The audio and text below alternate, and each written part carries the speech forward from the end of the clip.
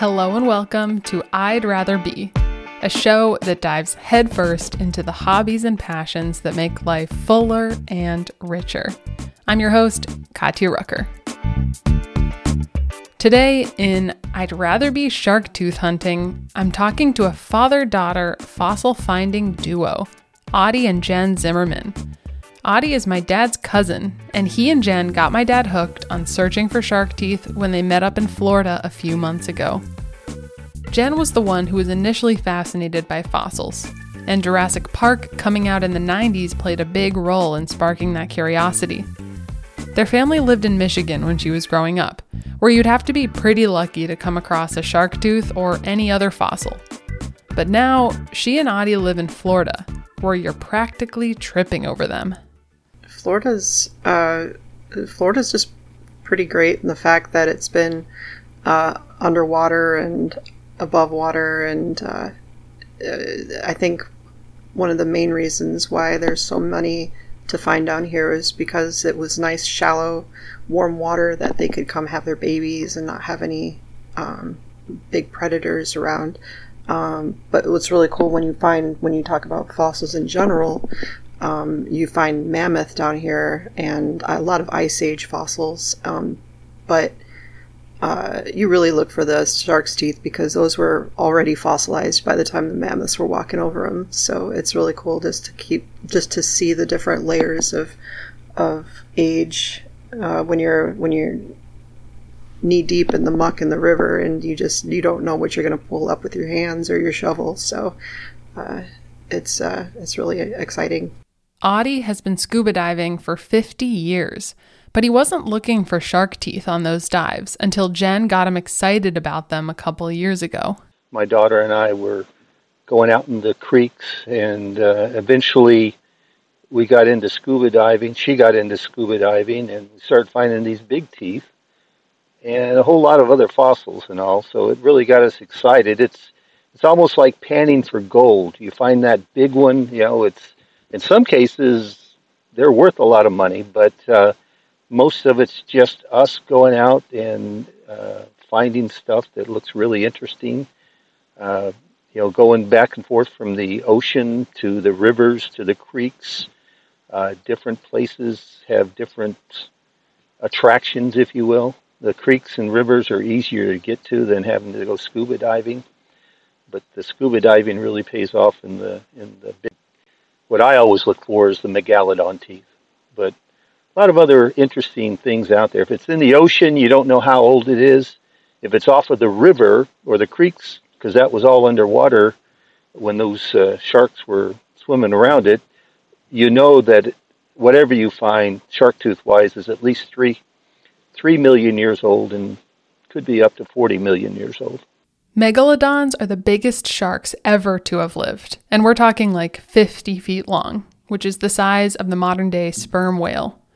These prehistoric sharks went extinct around 3.6 million years ago when the planet's temperature started cooling.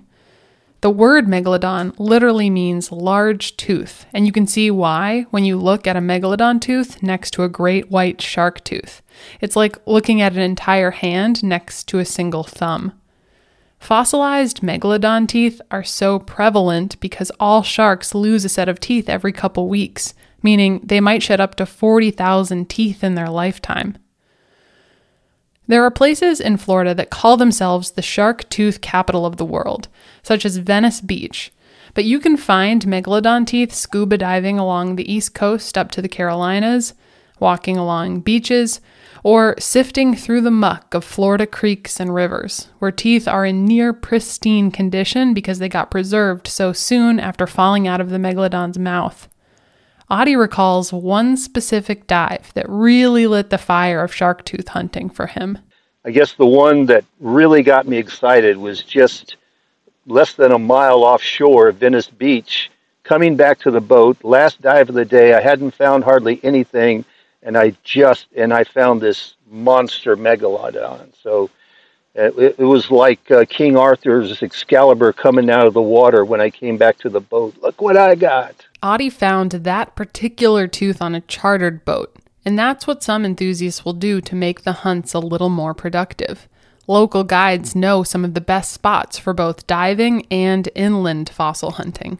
You need a permit if you're going to keep any fossils that aren't shark's teeth. So obviously, if you're going to find a mammoth tooth, you're going to want to keep it, right? So, so you have to make sure that you get your permit. You pay your $5 to the university in Gainesville, and that way everybody's covered. And when you go with a charter or a guide, they usually have you covered under that. So just putting it out there, if anybody does want to do that, if they better get covered, or they have to leave that big mammoth tooth sitting there, or piece of ivory or a turtle, whatever you find, or you get in big trouble. Wow. Or artifacts. Yeah. Okay. Oh no, you got to leave the artifacts there. No permit will give you an artifact, that's for sure. Is an artifact by definition a human created thing? Okay. Yeah, those aren't included in the fossil permits. You have to be very careful what you pick up. You have to be on your own land to keep anything from humans. I had no idea. Yeah, some of the other do's and don't do's, though, is like when you're up in the river, if it's a flowing water, you're allowed to be in there and dig in the water. You'd never dig into the banks. You don't do anything to cause erosion or anything like that. You want to keep the natural environment as much as possible. So you dig in the water, and then you bring it out and you put it in a sifter. And this was what talking about, like tanning for gold, but we make our own sifters, and they're very easy to make. All somebody has to do is see one, and I can build that. And it's a screen that you just sift all the stuff out of, and then you look for the teeth in. So like a screen that you might get off of your window of your house, or like more like chicken wire. Wire? Quarter inch chicken wire, because you want the sand and the pebbles to be able to fall through pretty easily. Right. And if you're real serious about it, some people use half-inch because they're only looking for the big teeth. But if you go to half-inch, you're going to lose at least half of the teeth that you would otherwise found. They'll just go through. Okay. And depending on where you're going, the teeth are going to be different.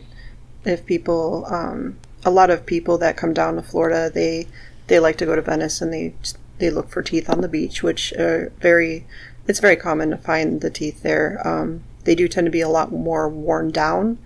They've been in the surf for a long time, so the ones you find there are so drastically different from ones that you find in the river or diving, and or up in Gainesville where they have a completely different color depending on what kind of sediment that they fossilized in. So, I mean, people are really, really into finding the smaller teeth, and unfortunately, if you do it for a while, you do get a little jaded. You don't want to find the small ones anymore. You got to keep getting bigger and bigger, which is not necessarily a good thing, but... Interesting. Yeah, well, we took your dad up on the beach up at Punta Grande, or wherever it was, but out on the beach there, he was getting excited about finding these little bitty things that had been tumbled in the sand a lot, and you almost couldn't recognize them as a shark's tooth. So, right. Yeah. And to get people interested in that kind of stuff, you want to bring them along a bit. So don't tell your dad, but one of his best shark's tooth he found, I kind of planted for him. So it got him really excited, though. Well, I guess that intel is one way to find out if my dad listens to the show. But I'm on board with what Audie was trying to do, because it's always nice to feel that beginner's luck when you're dipping your toe into something new.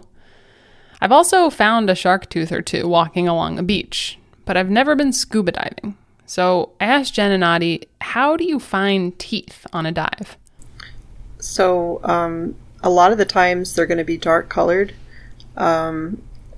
just by the way they fossilize. And when you're in Venice, especially, which is where we dive, it's not super scenic down there. So there's not a whole lot to look at but the sand and the muck that you're staring down at. There's a lot of rubble, and most of that rubble is just the bones of old marine life. You got whale bones, you have dugong bones, you even have ice age bones like mammoth and bison and camel and rhino and all that stuff we used to have down here in Florida. But what you're looking for are straight edges and pizza shapes. And sometimes, they're covered in silt and you have to really use your hands to get in there because you can't see, and then you just feel that enamel, and it's so much different than everything else that you feel down there. Other times it's literally just sitting there like somebody put it out there for you, which is really crazy. Yeah, because it's getting churned up all the time, right? It washes on shore. Yeah, and that could also apply it to some construction sites down here. You can go to some places where they'll just pile up the dirt and in big mounds, and after a good hard rain, sometimes you will almost see a tooth sitting up like it's on a pedestal sticking out at you because it's heavy and it's shielding what's under it, and it just washes away around it. Mines in Florida are also a treasure trove for fossils, but mining sites are unfortunately not accessible to the public for liability reasons. But Jen tells me that mines will often set up small museums at their entrances to celebrate the things they've dug up. So it's clear that Florida is one big fossil playground. If you go out looking, you're bound to find something from the Ice Age or earlier. But to find the things that are more rare than shark teeth, like the tooth of a giant sloth, it just takes practice, Audie tells me. Jennifer's really good at finding the needle in the haystack. When she went out on her qualifying dive, when she first learned to scuba dive, there were 6 of us going out off of the beach to do this dive, and of course everybody's looking for shark's teeth. When we got back in, she had twice as many teeth as everybody else combined. But she had been looking for them. She knew what to look for. The shapes and all, like she has a certain sheen that you would see on the enamel. So the kind of gravel to look for and what kind of rubble is, will have it, because it's all in big streaks and patches down there. So that's why when you pay good money for these charter boats to take you to their places, and they've spent years finding their spots and cataloging them and keeping track of them. That they have underwater drones that they're very protective of their sites, and for good reason, because some of them are really good. We go into all those places, and it's a rule of thumb by everybody in the Fossil Club that you don't ask where the other person's honey hole is, that they find the good ones at. It's impolite to ask, but if offered, it's really appreciated. Audie and Jen have some favorite guides, but they've also discovered great spots in the creeks on their own. Though, of course, I didn't ask for specifics. Shark teeth are among the most prevalent things you find, but where there are teeth, there are all kinds of other bones of long extinct creatures. So once they pick up something unusual, how do Audie and Jen figure out what exactly it is that they found?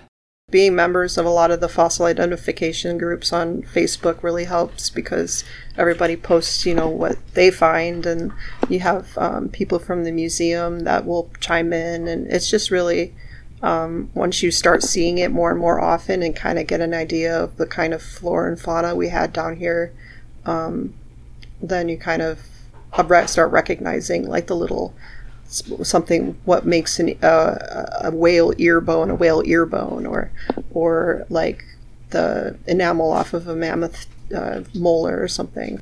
Right. Yeah, so you're mentioning so many interesting prehistoric creatures, and I'm wondering, what is, like, shark teeth bracketed aside for a second, what are some of the weirdest or most memorable or cool things you found on some of these trips? Well, I one of my fossil, my charters, did find an entire mammoth molar, and it's very heavy. It's about 10 pounds. And I had to drop some weight actually just to get it back to the boat, because I actually had two of them, one whole one and one half of one in my arms, just struggling to get back. And I'm like, oh, well, if I don't make it back, then they'll find out why, and they'll understand, you know. But I love finding mammoth stuff, but I also like finding weird stuff like the Glyptodon scales. They're very, very obvious. They're like little hexagons that all fit together, and they made this big dome that was sitting on the back of this armadillo creature that was the size of a Buick back in the Ice Age. And it's just neat to find those, because you look at them and you're like, this is pretty big, but then you imagine it was made up of thousands of these things just to make this huge dome of this weird creature. Huh. Yeah, I'm looking at a picture, Glyptodon. It does look like a massive armadillo, but you know, it's yeah, Dad found a really nice one on Saturday when we went. It was got one of those pieces, part of a whale vertebrae, and a bunch of good teeth. In addition to pictures of megalodon teeth, you can check out one of the Glyptodont scales Audie and Jenna found on the I'd Rather Be podcast Instagram. So we heard earlier that the key piece of equipment you need is a homemade chicken wire screen when you're panning for teeth and other fossils. I asked what else you need to bring on one of these outings.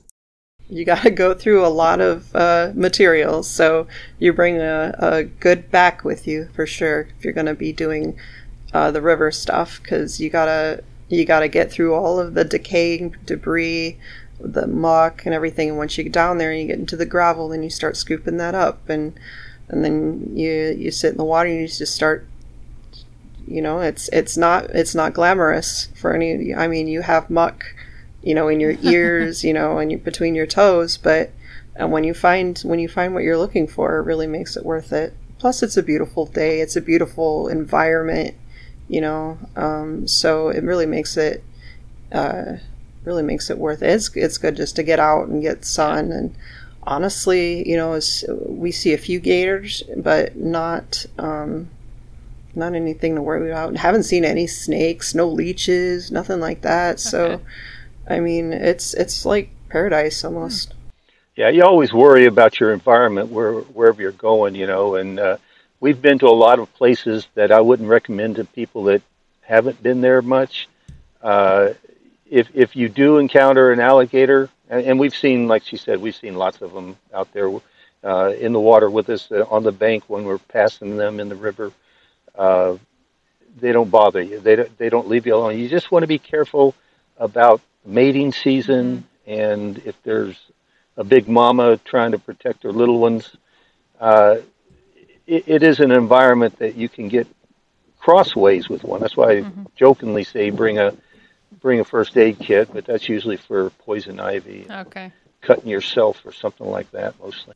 To summarize, when you're shark-tooth hunting in Florida creeks and rivers, keep an eye out for gators, especially during mating season, and be sure to bring a first aid kit and a strong back.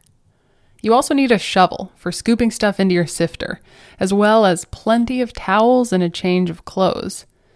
Jen and Audie's favorite spot is on the Peace River, which is well known for its plethora of fossilized teeth and bones. When they arrive on a typical day, like the Saturday before we recorded this interview when it was a little rainy, the first step is evaluating the conditions in which they'll be shoveling and sifting. You know, the way the river flows, sometimes it can be insanely flooded. It can be all the way, like picnic tables in the trees kind of flooded. And then the next thing you know, there's hardly any water there to even use your sifter. So, and that's, I think, a big reason why you find so many fossils too, is just the difference in the water levels and the unpredictability of the weather.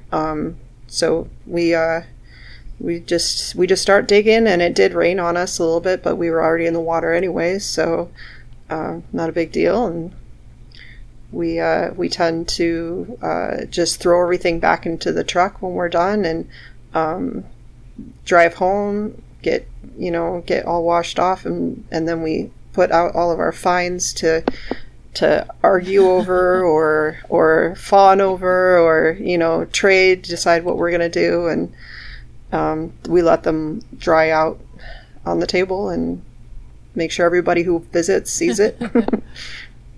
Nice. Yeah, but I think this last Saturday was pretty typical. And we're in the water for about 4 hours, and that's solid digging and sifting the whole time. At the end of the day, you are exhausted, but in a good way. I mean, it's like you think you really got something done.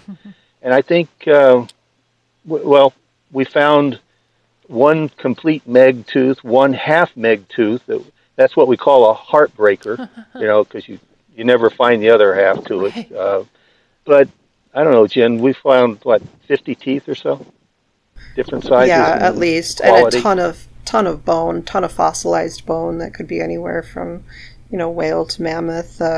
Found piece of mastodon teeth. We found pieces of mammoth teeth, pieces of tusk, your glyptodon piece, your whale vertebrae, and then just teeth and teeth and teeth. One whole horse tooth.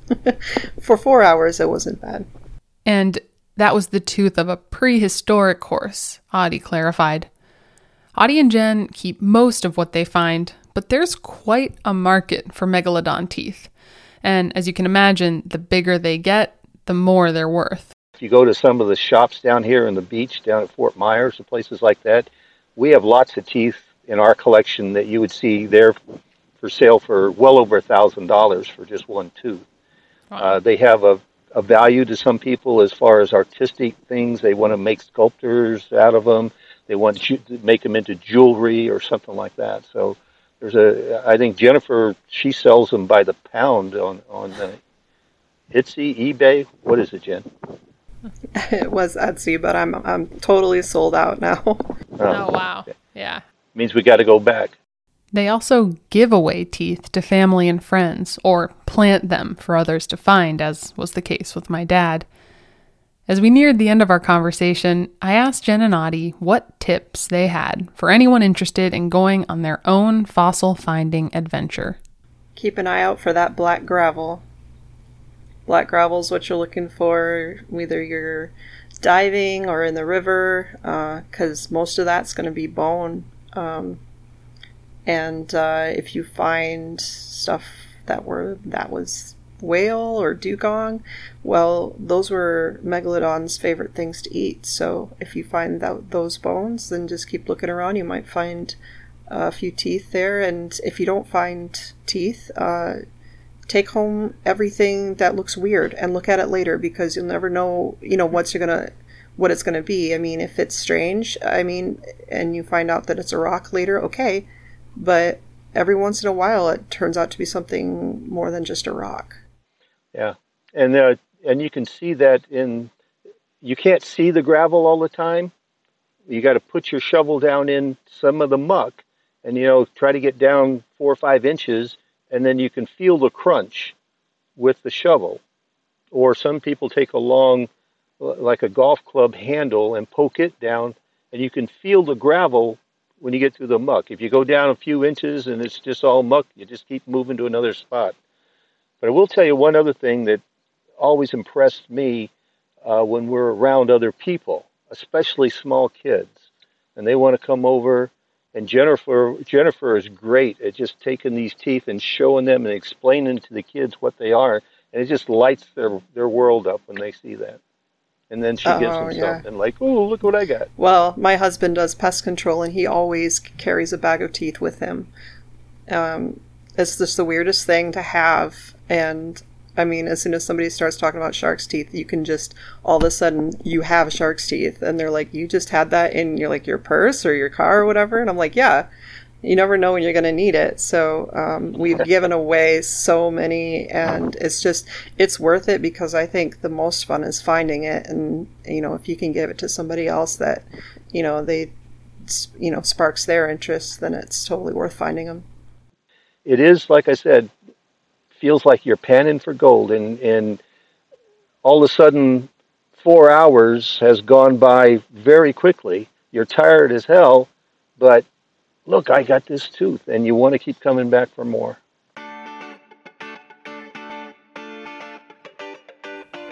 It's such a universal thrill to find the things we've been patiently seeking, from rare birds while birdwatching to fully intact megalodon teeth at the bottom of a slow-moving river. Thanks so much to Audie and Jen Zimmerman for joining me on this episode of I'd Rather Be.